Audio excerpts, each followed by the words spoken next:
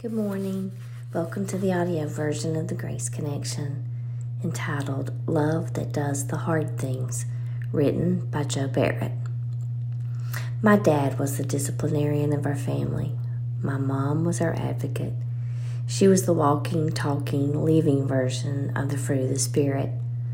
But one day, when I was about 9, she told me to get in the car and ride with her while she was doing her door-to-door salesman job. I knew this meant I would spend all night sitting in a car by myself, and usually I didn't mind, but this day I just didn't want to go, so I decided to pout.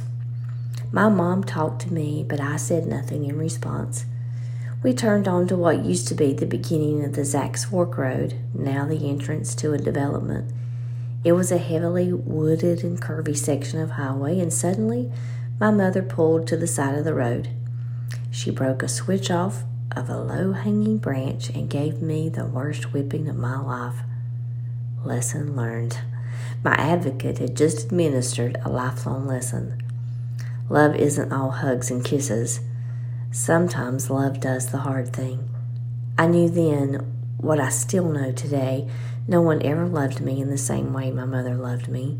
She was my biggest fan and my strongest supporter. But if my dad wasn't around to take care of a needed time of correction, she was more than capable of loving me that way too.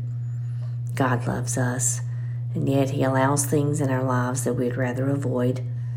I don't like any type of pain. I hate to see an animal suffer, and it's unbearable to watch a loved one suffer. And still, our Heavenly Father allows us all to feel pain. Pain is needful. There's a reason a mother bird takes all the soft cushioning from her nest when it's time for the little ones to fly away. It's a lesson many parents need to learn. God wants His children to run. We were made to fly. Sometimes we need just enough encouragement to do that. Sometimes it comes in the form of pain. Isaiah 40:31 says, "But those who trust the Lord will find new strength. They will be strong like eagles, soaring upward on wings, and they will walk and run without getting tired." No less than 30 minutes from that valuable lesson my mom gave me, I was smiling and laughing and enjoying the journey. I'm glad the Lord corrects those He loves. Who knows, where would we be if God didn't love us to do the hard things? I hope you have a blessed day.